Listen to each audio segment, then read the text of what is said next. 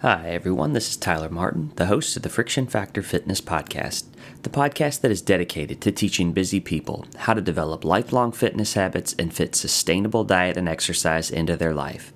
If you're enjoying the podcast, please subscribe. Please check out my website, frictionfactorfitness.com, and sign up for my email newsletter to receive all my latest podcasts, articles, and content.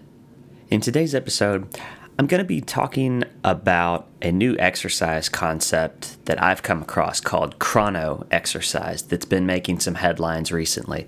I want to discuss chrono because it seems like it could develop into the next big fitness fads or one of the next big fitness fads. Chrono-exercise or chrono-activity, as it's sometimes called, is a theory suggesting that when we exercise is much more important than how we exercise.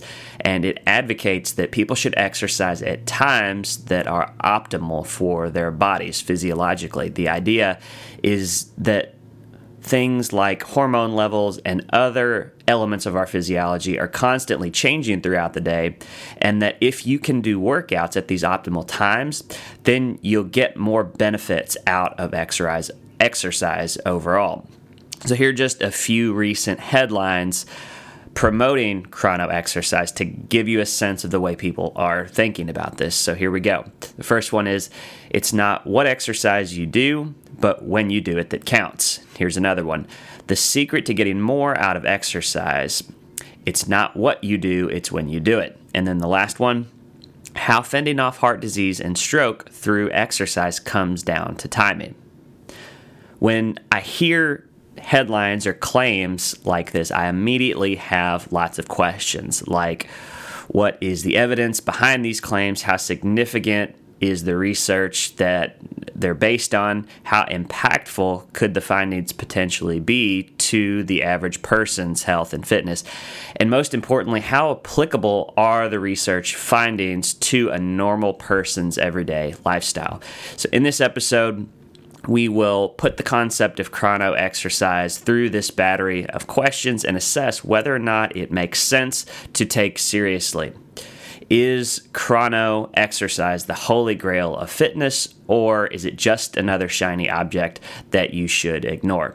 So stick with me, and you'll get the answer by the end of the podcast. So with that, let's jump right in. I decided to do a podcast on this topic in response to reading an article that was just published in The Guardian, which states that the most ideal time to exercise to prevent heart disease and stroke is in the late mornings, sometime preferably around 11 a.m. seem to give people the best results. And I'll link to this Guardian article in the show notes. The article notes that multiple studies have shown late morning exercise to be optimal for health and fitness results, especially for women. However, one of the same studies found that men and people with type 2 diabetes benefited more from exercising late in the afternoon. And multiple studies indicate that evenings are the optimal time to exercise, specifically for muscle strengthening activities like weightlifting. And that's especially true, according to this study, for women. And ultimately, the article recommends splitting up exercise across the day, doing different things at different times, depending on what's optimal for your age, your gender, your health status, etc. For instance, a healthy woman in her 40s, let's say, might do light cardio in the late morning, like from 8 a.m. to 11 a.m., sometime in that window. Then she may do more light cardio in the evening, followed by some strength training and then maybe some stretching before bed. Someone of a different gender health status might follow a different protocol, but it would still be designed in a similar way to be in sync with their biologically optimal times for exercise. This type of regimen is made with the intention of helping people be as efficient as possible with their time when it comes to their biological peaks, or based on their profile, when would be the optimal time for them to do certain types of exercise throughout the day. First, I want to assess the overall plausibility of the idea of chrono-exercise in the context of a normal person's busy life. My first concern is that it will be very difficult for the vast majority of working people to carve time out consistently to exercise at these biologically optimal times. For instance, late mornings will be difficult for most busy people. The idea that a large percentage of the population will be able to stop what they're doing at 11 a.m. every day to exercise just doesn't seem very realistic. And likewise, the idea that people are going to be able to consistently make time in the evenings for more exercise in addition to doing maybe a morning workout of some kind also seems unlikely. While evenings may be an optimal time for strength training physiologically, practically evenings tend to be a terrible time to exercise because you're highly likely to skip an evening workout due to lack of energy, let's say after a long day of working, or because some other priority has come up during the course of the day that may need to take precedent over completing a workout. Now let's talk about how seriously the average person should really take the benefits that chrono-exercise is supposed to deliver. If you read the recent news stories written on chrono, most of them, including this Guardian article that I mentioned, make it seem as though it would be beneficial for everyone to attempt to adopt a chrono style of exercise if possible. But unsurprisingly, the media seems to be borrowing statements from the real scientific studies, stripping away some very important context, and then to some extent sensationalizing the claims. One major reason that you probably shouldn't jump ship on your current workout routine just yet in favor of chrono is that the whole field of chrono exercise is a very new area of research. Just as an example, I want to point out some of the limitations of the recent research done on chrono. One of the largest studies was done recently in the UK, and it had some interesting results with a large group of people. It was over 80,000 people that participated in this study. But one of the limitations of the study is that it measured the activity of its participants over just a 7-day period of time, and we'll get back to that in just a minute. It had participants wear a device called an accelerometer, which measures how quickly their bodies are accelerating and moving. It's basically a type of motion detector. They used this method to determine how active different people were at different times of the day, and then they compared that data to 6 years of medical history to see if there were relationships between when people were active and their likelihood of experiencing a negative health outcome, such as a stroke or a heart attack. Now, this type of study is not without merit. These broad, early on types of studies can help point researchers to more specific areas of future research where different methods that are more accurate can be used. The limitation with this type of study is, in particular, the way that people's activity was actually measured. The problem with this is that it probably doesn't accurately recognize certain types of exercise as activity, particularly stationary types of exercise. So things like weight training as an activity compared to something like running wouldn't register with the type of device that they were using to monitor, because a motion detector doesn't do a great job of picking up activity that happens to be stationary. So something like moving weights may not register as activity when in fact it should. So by itself, measuring the rate of movement is a very limited way to measure overall activity levels.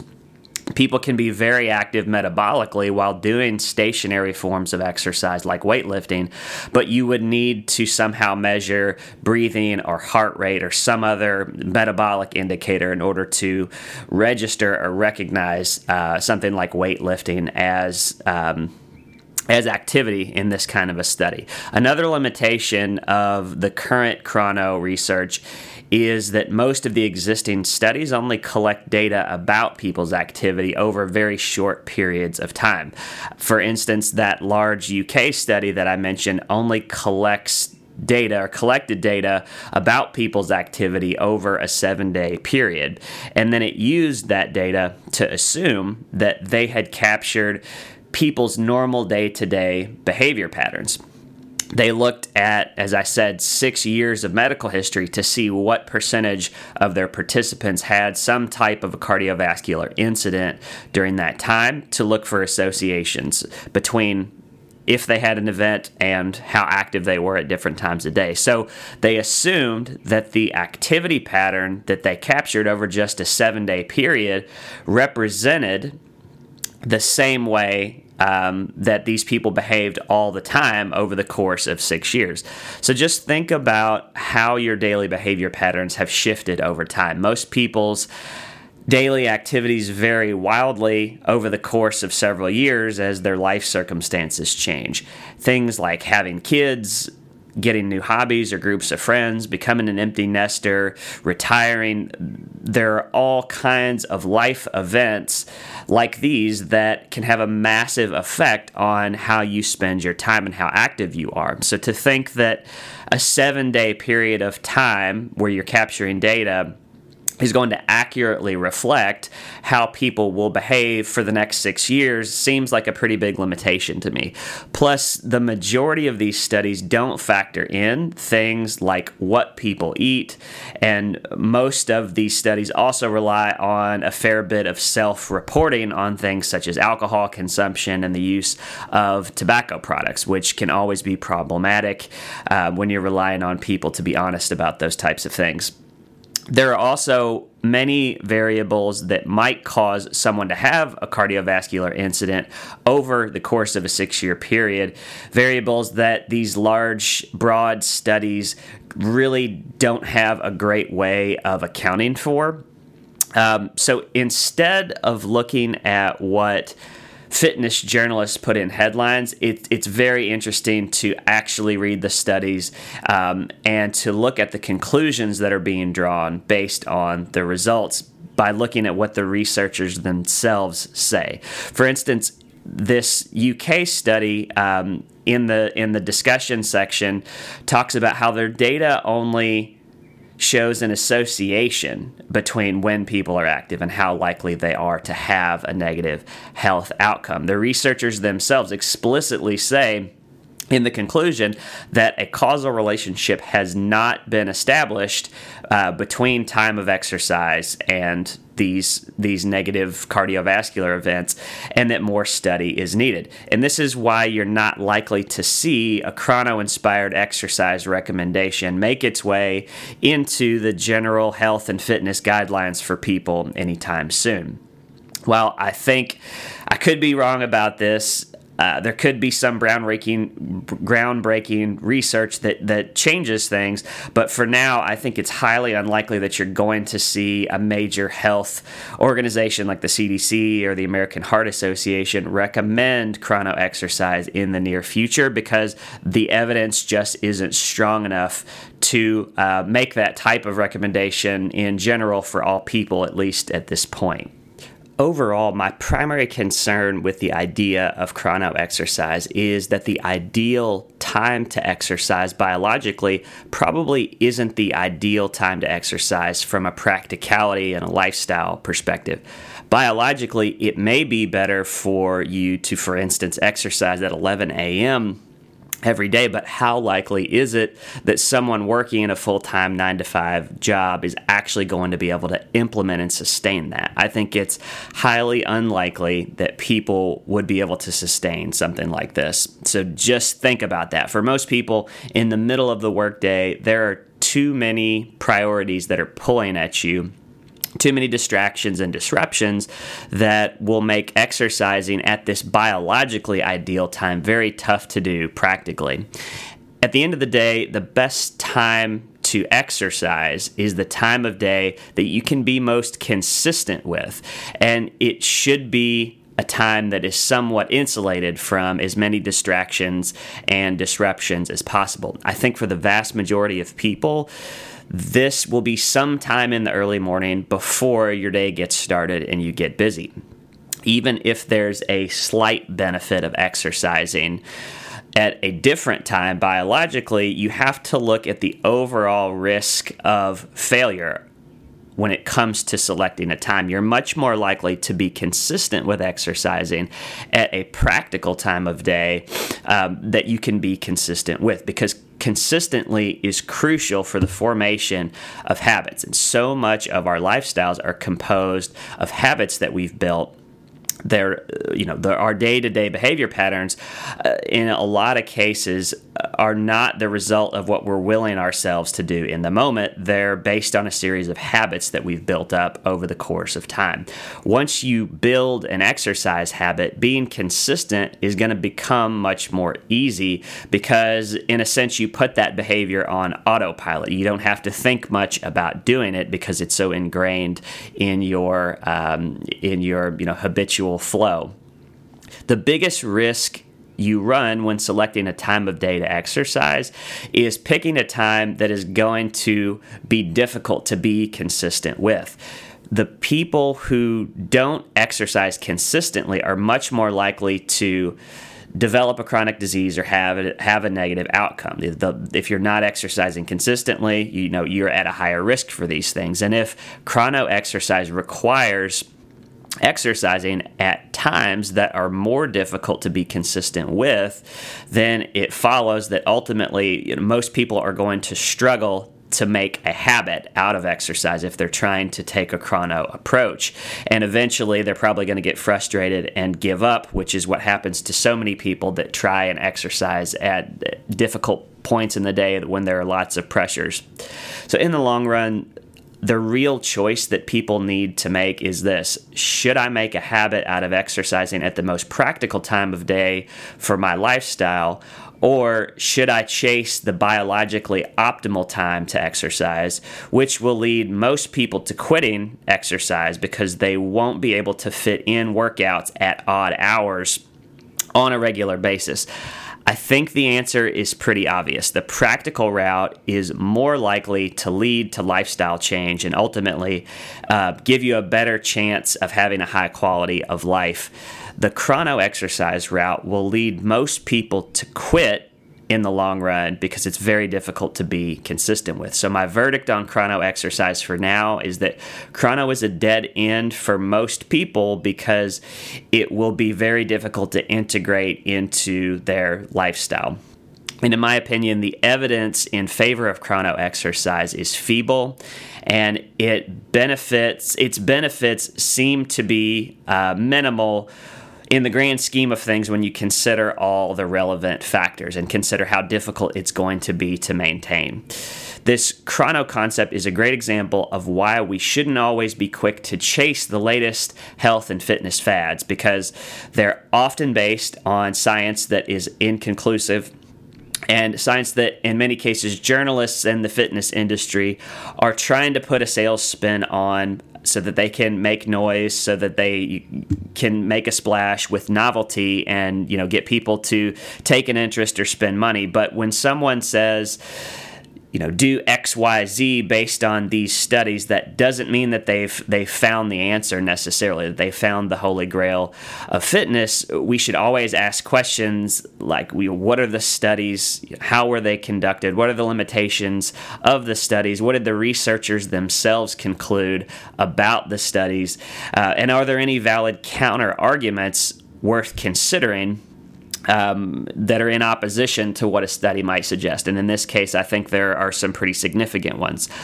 My goal is always to look at what the fitness research says and then consider how applicable it can be to people living normal lives, because ultimately the best fitness advice that you can get is advice that is actionable and sustainable in the context of the way that you live. Well, that wraps up the episode for today. Thanks again for listening to the Friction Factor Fitness Podcast. If you enjoyed this podcast or found it valuable, please subscribe, please like, and please share with others who you think may find it helpful. And also, please check out my website, frictionfactorfitness.com, to sign up for my email newsletter, access my free fitness calculator tools, and download a free teaser of the first 3 chapters of my new book, The Friction Factor, The Busy Person's Guide to Sustainable Diet and Exercise, which is now available wherever books are sold. Thanks again for listening, and stay tuned for future episodes.